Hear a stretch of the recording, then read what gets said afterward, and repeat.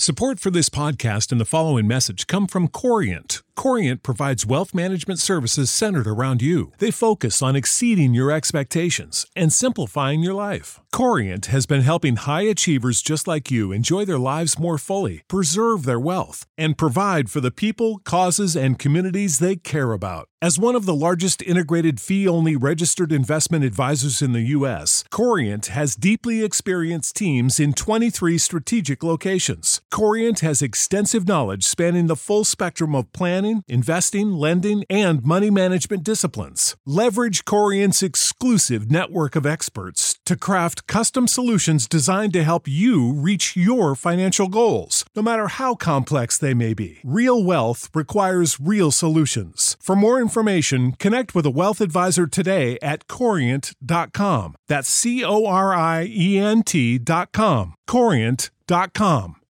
You know how to book flights and hotels. All you're missing is a tool to plan the travel experiences you'll have once you arrive. That's why you need Viator. Book guided tours, activities, excursions, and more in one place to make your trip truly unforgettable. Viator has over 300,000 travel experiences to choose from. Everything from simple tours to extreme adventures and all the niche, interesting stuff in between. So you can plan something that everyone you're traveling with will enjoy. Real traveler reviews give the inside scoop from people who've already been on the experiences you're considering. So you can plan with confidence. Free cancellation helps you plan for the unexpected. And 24/7 customer support means you can travel worry-free. Download the Viator app now and use code Viator10 for 10% off your first booking in the app. Find travel experiences for you. Do more with Viator.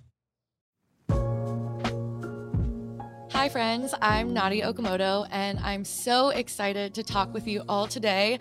I am feeling really resilient today because I am bloated, I'm ovulating. I know that because my discharge has been clear and gooey. I actually posted a video with my discharge on TikTok a few days ago, and it has been very controversial, but it got like 2.5 million views. So you know what? We're just gonna let the haters keep boosting me in the algorithm. It'll be all good. All that to say though, I'm sitting here with my week before period body and mood swings and really excited to talk to you about something that I have been nervous to talk about publicly, and that is my relationship with medication. For those of you who've been listening for a little while right now, you might know that I have major depressive disorder and PTSD and BPD, so many acronyms that just mean a lot of anxiety and depression. And so a little trigger warning for talking about antidepressants and depression.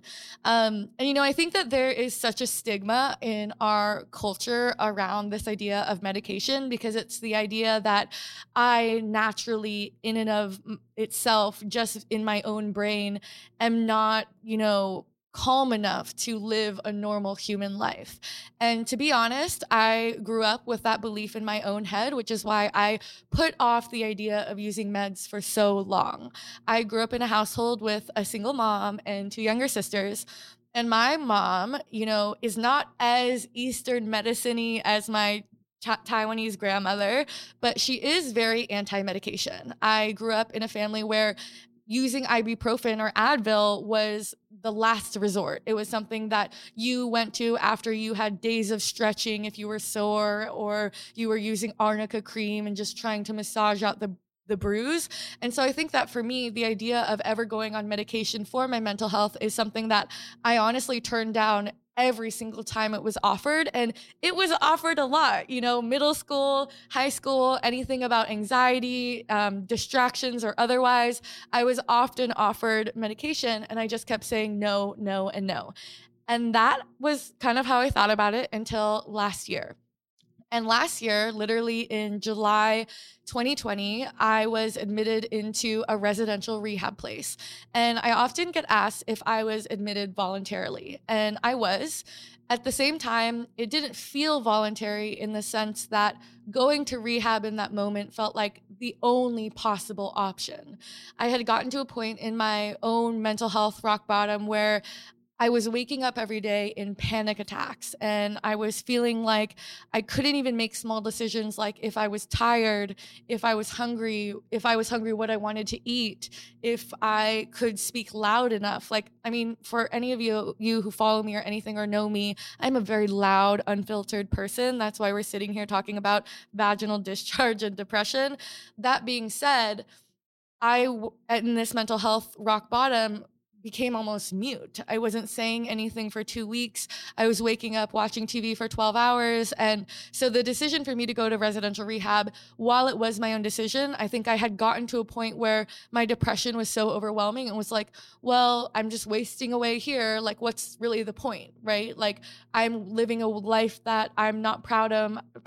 I'm living a life that doesn't feel very purposeful. So if I have to go to rehab and that's going to make me feel like I have some sort of purpose or direction, then so be it. And so, to be honest, I went to residential rehab kind of with this mindset of feeling like I was at the last resort. And because of that, and because of just feeling sick of feeling that way and having suicidal ideation for the first time since I was in high school, I said yes to going on medication. And here's the thing that I've learned about our American healthcare system.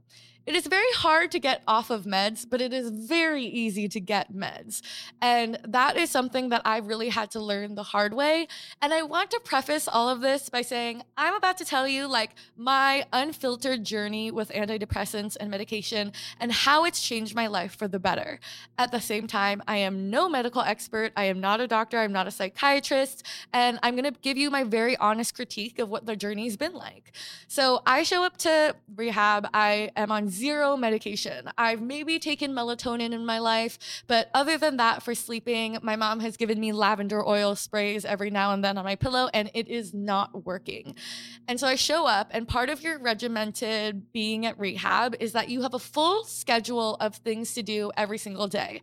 At dinner every single night, we were handed a paper printout of our schedule for the next day.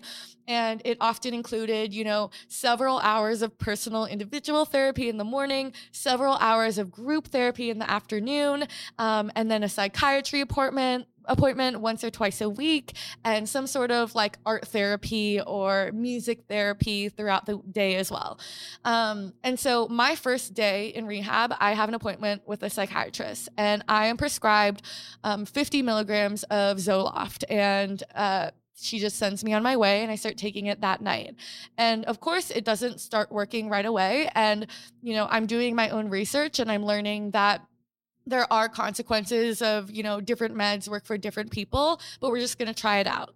And the next week I have a meeting, and she asks me, how are you feeling? And I say, well, I'm still in rehab. I'm still struggling to fall asleep. And, I'm still having suicidal ideation, not to the same level I was 2 weeks ago. I'm not feeling like a whole different person, and I'm still feeling rather sad. And she says, okay, let's bump you to 100 milligrams, and let's put you on 50 milligrams of trazodone. And trazodone is this magical pill that was originally an antidepressant, and then it was taken off the market because of the drowsiness. So now it's used as a sleeping pill. And I loved trazodone. I loved trazodone to a dangerous degree because by that point, it was taking me about 6 hours to go to sleep every night. I was turning on a book, tossing and turning, worrying about so many things in my mind of what I didn't get done, what I wanted to get done, what I was doing the next day. It was taking me 4 to 6 hours to go to sleep. And to be honest, I've had insomnia my whole life. Like even in elementary school, my mom would encourage me to get out of bed and read a book and draw until I made myself so tired I passed out from exhaustion like every night.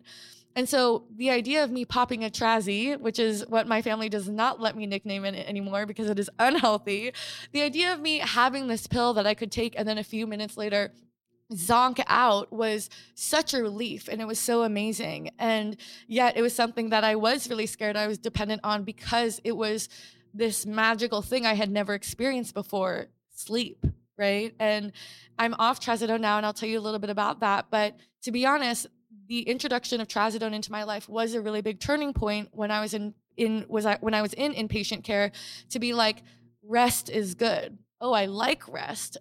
this is something I'm capable of, right? And what does it look like for me to develop the natural practices of putting myself to sleep so that I can wean off of this drug as well? Zoloft was a whole different story, right? Where I start feeling better, but every single week I go back to my psychiatrist and she asks me, am I feeling sad? Have I felt sad? Have I felt dissociated? And of course the answer is yes. At some point during the week I have. I mean, I'm in rehab. I don't know what's happening with my career. I'm still in a rough patch with my personal relationships. So am I feeling sad? Yes. And every time I was honest about that, I was bumped 50 milligrams. Until a few weeks in, I was at 300 milligrams of Zoloft. And I share all this to say because while it worked, right? 4 weeks in, I'm feeling better. I'm feeling happier. Suddenly, I'm not experiencing suicidal ideation on a daily basis in a way that I have, throughout my life at different points. It was this amazing turning point. But isn't it kind of ridiculous that I was there for 6 weeks and jumped from 0 to 300? And the answer for me to bump my dosage of Zoloft was simply me saying I was sad. And that in and of itself is what I think is wrong with how we are prescribed medication for mental health in this country. And I've had so many friends who've had similar experiences where the healthcare system thinks that sadness and feeling regular emotions of being human and hormonal are something that need to be cured, right? And they try to get you to a point where you come in and you not only not feel sad, but you feel nothing, right? Because part of this medication is that they're taking down your sensitivity to emotional experiences, meaning that when I was at 300 milligrams and counting and 50 milligrams of trazodone and was prescribed 100 milligrams of Ativan, which is very addictive that I refused to take, but I was still prescribed, I was getting to a place of feeling further dissociated, right? And the phenomenon of being dissociated is really when you feel kind of detached from your body. And that's really dangerous for me because part of my diagnosis with PTSD is feeling dissociated already, right? It's a coping mechanism of when your body has gone through so much that the only way to cope through it is that you pretend like you're not living in this body, right? You grow up through childhood trauma, and the only way to live through that moment and be resilient is to think that did not happen to me because I was not present, right? So for me, I got to a scary point when I was let go from rehab, and I was very scared to go out into the world, but I was experiencing things in life, right? Whether coping with the fact that at the time I was in a really rough spot with relationships in my family or with friends, and I was experiencing things that would have otherwise made me really sad, right? Even reading the news, right? Reading the news about the 2020 presidential election happening at the time. And I was looking at these things that would other make me feel angry or upset. And the motivations of emotions that I like feeling. And instead I was feeling nothing. I was feeling this kind of like, well, yeah, like I'm not suicidal, but I'm like, I don't really feel like I need this, right? And what was crazy is that I transitioned to a new psychiatrist when I got out, and it was the same routine every week, being asked, am I feeling sad? Am I feeling numb? Well, maybe I'm not feeling numb, so I want to feel more. But rather than pulling down my dosage on Zoloft, what if we add a new medication to this cocktail so we can have you feel, right? And so all this is happening, and I am terrified because I've never experienced meds before. Nobody in my family has experienced meds, even though I'm not the first person to do inpatient care. And at the time, I am dating someone who is vehemently against the idea of medication. And it's not because they think it means something's wrong with me or anything like that. But I've talked a little bit about him before, but my partner's name is Henry, and he grew up in Switzerland, where the idea of like mental health discussion, medication is like not talked about in a way. I recently went to Switzerland, and it really is that culture where it's like, we're the best country in the world. We're all neutral and everybody has healthcare and there's no racism, but really it's because there's no people of color. Like it is very much this society where the idea of medication is like the last resort of like, if the world is going to crash down on you, then you do it. But there's no such thing as being on medication for your whole life, right? And so every single day when he saw me take these medication and I would pop, trazodone to go to sleep. And it was a thing where I was, very high energy, working a lot. And then two minutes before midnight, I would pop a trazodone and then fall asleep, right? I had this unhealthy relationship with it. And it was similarly, if I got really stressed, I was being told by my psychiatrist to pop an Ativan, right? Something that is very addictive. And I have expressed having an addictive behavior as well, right? So all these things were happening. And meanwhile, I'm meeting with psychiatrists who are saying, well, Henry is wrong. The idea of medication being a long-term lifetime solution is the solution, right? And I would ask them, well, what does this look like 3 decades from now, 4 decades from now? And they would tell me, well, sometimes our patients, they are on a medication and they keep trying it. Their body might become a little bit more immune to it. So we try a different medication, right? And by the way, while I was in rehab, I was the youngest person there by several decades. And I was meeting people who had been on various, antidepressants their whole life. And it was really scary to me because they were coming back to rehab multiple times when they had to make that medication transition. And that is not something that I wanted in my life. And so I'm not recommending this to people who are on medication, but I had to do this very scary thing where I felt cornered by my experiences with psychiatrists to take my own dosage into my own hands, because I was turning to different treatment opportunities and being told, if I am sad, I increase the dosage, not if I'm sad, I need to work through this trauma or I need to work through this therapy. And so I really had to do my own research. I had to go start doing hypnotherapy, which is something I was very skeptical of, but I wanted to experience as a new option, and talk to my wiser, traumatized self. And I decided to stop trazodone.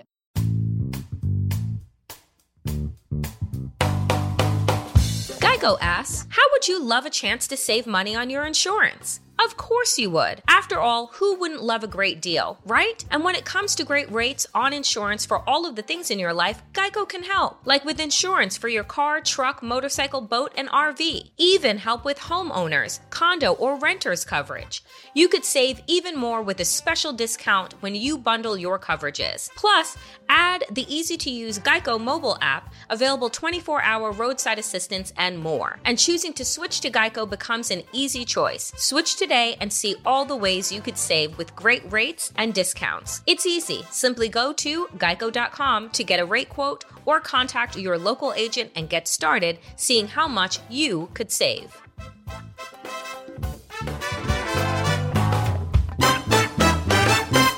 This show is part of the Pro-Democracy Podcast Coalition. I think most of us agree that in a functioning democracy, the winner should be determined by the voters. Well, that almost didn't happen in 2020. Now, extremists are working to intimidate and replace nonpartisan election workers with quote-unquote yes men who might reject election results. The only thing that will stop them is us. We've partnered with the grassroots pro-democracy organization Represent Us to give you the tools you need to protect free and fair elections. Learn more and get involved. Visit represent.us/pod to learn more. And within a few days, I was going to sleep pretty regularly by doing guided meditation.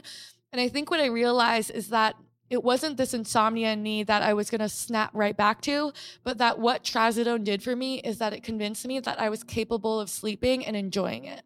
And that is something that I never grew up thinking, because I grew up in hustle culture. I started my career in hustle culture where sleep was antithetical to the idea of being productive, of being a career woman on the rise, of being a young entrepreneur, right? I grew up in this idea that if I go to sleep, I will hate it. I will feel like a piece of shit. I'll feel like worthless because I'm not achieving anything, and I have to punish myself for going to sleep. And trazodone was like, no, look, Nadia, we're going to force you to go to sleep and you're going to really love it. And so even when I got off that medication, I was able and feeling motivated to find other solutions. At the same time, coming down on Zoloft, my antidepressant, was much harder, but I'm really proud to say that I've taken myself down to about 50 milligrams a night. And that has honestly been one of the hardest, scariest things over the last few months. And it's something that, all my psychiatrists kind of warned against. So I'm not encouraging anybody else to do that. But for me, it really was, I started to get to a point where I was questioning why I was at such a high dosage after a month of trying medication. And to me, the hard part wasn't experiencing the lower dosage. It was the withdrawal, right? Because this is literally a medication that is affecting your whole body. And part of having anxiety and depression is like the cramps in your body, right? The chronic pain. And the dosage of these medications is supposed to help you relax. And between getting from like 300 to 100 milligrams of Zoloft, I felt equally relaxed at both places. But in the process, the 2 weeks of going down, my whole body was cramped. I had headaches every day. I was in bed. I just had body cramps everywhere because my body was getting used to it. And it was honestly really scary.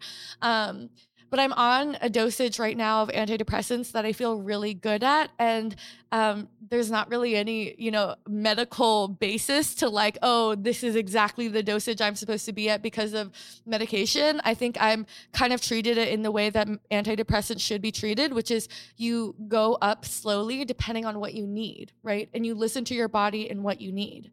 But I share all of this not because I want to advise everybody out there to take their medication dosage into their own hands. That is absolutely not what I want to do at all. But I wanted to share this because it was part of my experience of learning the importance of self-advocacy when it comes to dealing with anything regarding your own health. Because I think that in working in, the space of period care or mental health, there are so many ways in which, one, what you're experiencing is completely independent to you. Right? At the same time, the doctor who you're talking to potentially over Zoom, who you've never met before, is not going to exactly know what your period pain is like, what your sadness is like, what your panic attacks are like. And a lot of experiencing drugs and medication is very much trying to take that time and really have that check into your own self and say, how is this affecting my body? How is this affecting my mind? Do I like feeling nothing, right? Is there something I can learn from the sadness? Is there something that the anxiety is trying to tell me, right? Is there something that this fear that I have without the medication, is that something I actually need to work through rather than ignoring, right? And so I think that a lot of what I want to share here is like, mental health is this up and down roller coaster journey.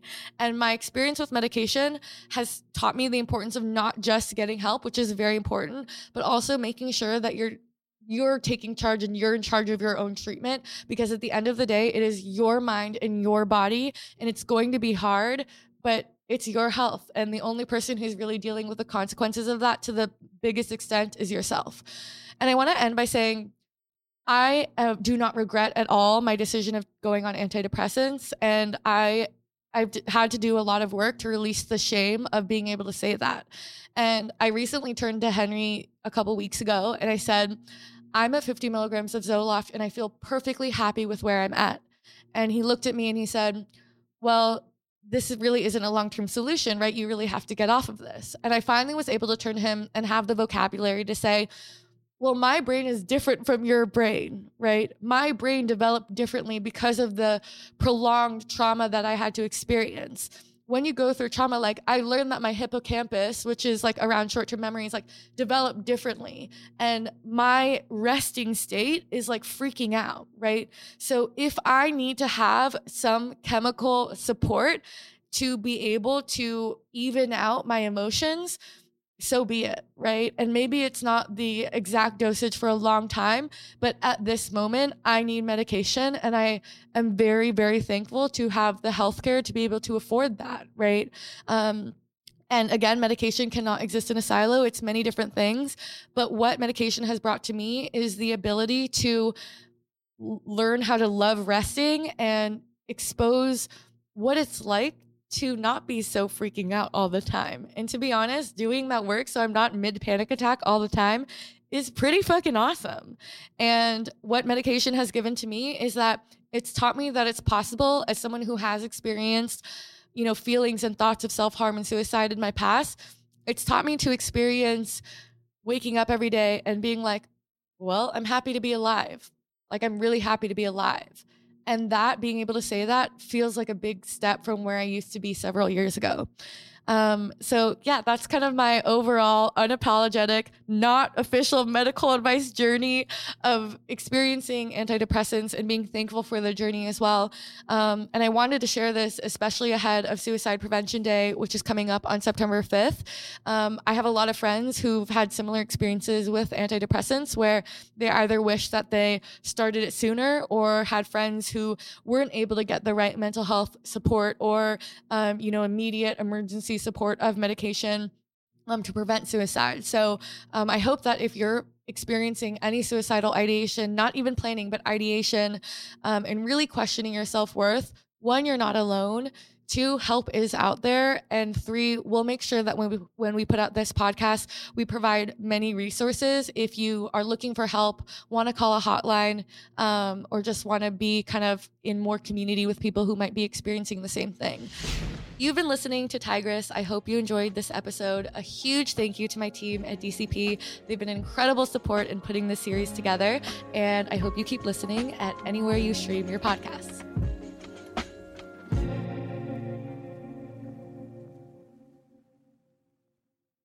You know how to book flights and hotels. All you're missing is a tool to plan the travel experiences you'll have once you arrive. That's why you need Viator. Book guided tours, excursions, and more in one place. There are over 300,000 travel experiences to choose from, so you can find something for everyone. And Viator offers free cancellation and 24/7 customer support for worry-free travel. Download the Viator app now and use code Viator10 for 10% off your first booking in the app. Find travel experiences for you. Do more with Viator. Support for this podcast and the following message come from Corient. Corient provides wealth management services centered around you. They focus on exceeding your expectations and simplifying your life. Corient has been helping high achievers just like you enjoy their lives more fully, preserve their wealth, and provide for the people, causes, and communities they care about. As one of the largest integrated fee-only registered investment advisors in the U.S., Corient has deeply experienced teams in 23 strategic locations. Corient has extensive knowledge spanning the full spectrum of planning, investing, lending, and money management disciplines. Leverage Corient's exclusive network of experts to craft custom solutions designed to help you reach your financial goals, no matter how complex they may be. Real wealth requires real solutions. For more information, connect with a wealth advisor today at Corient.com. That's Corient.com.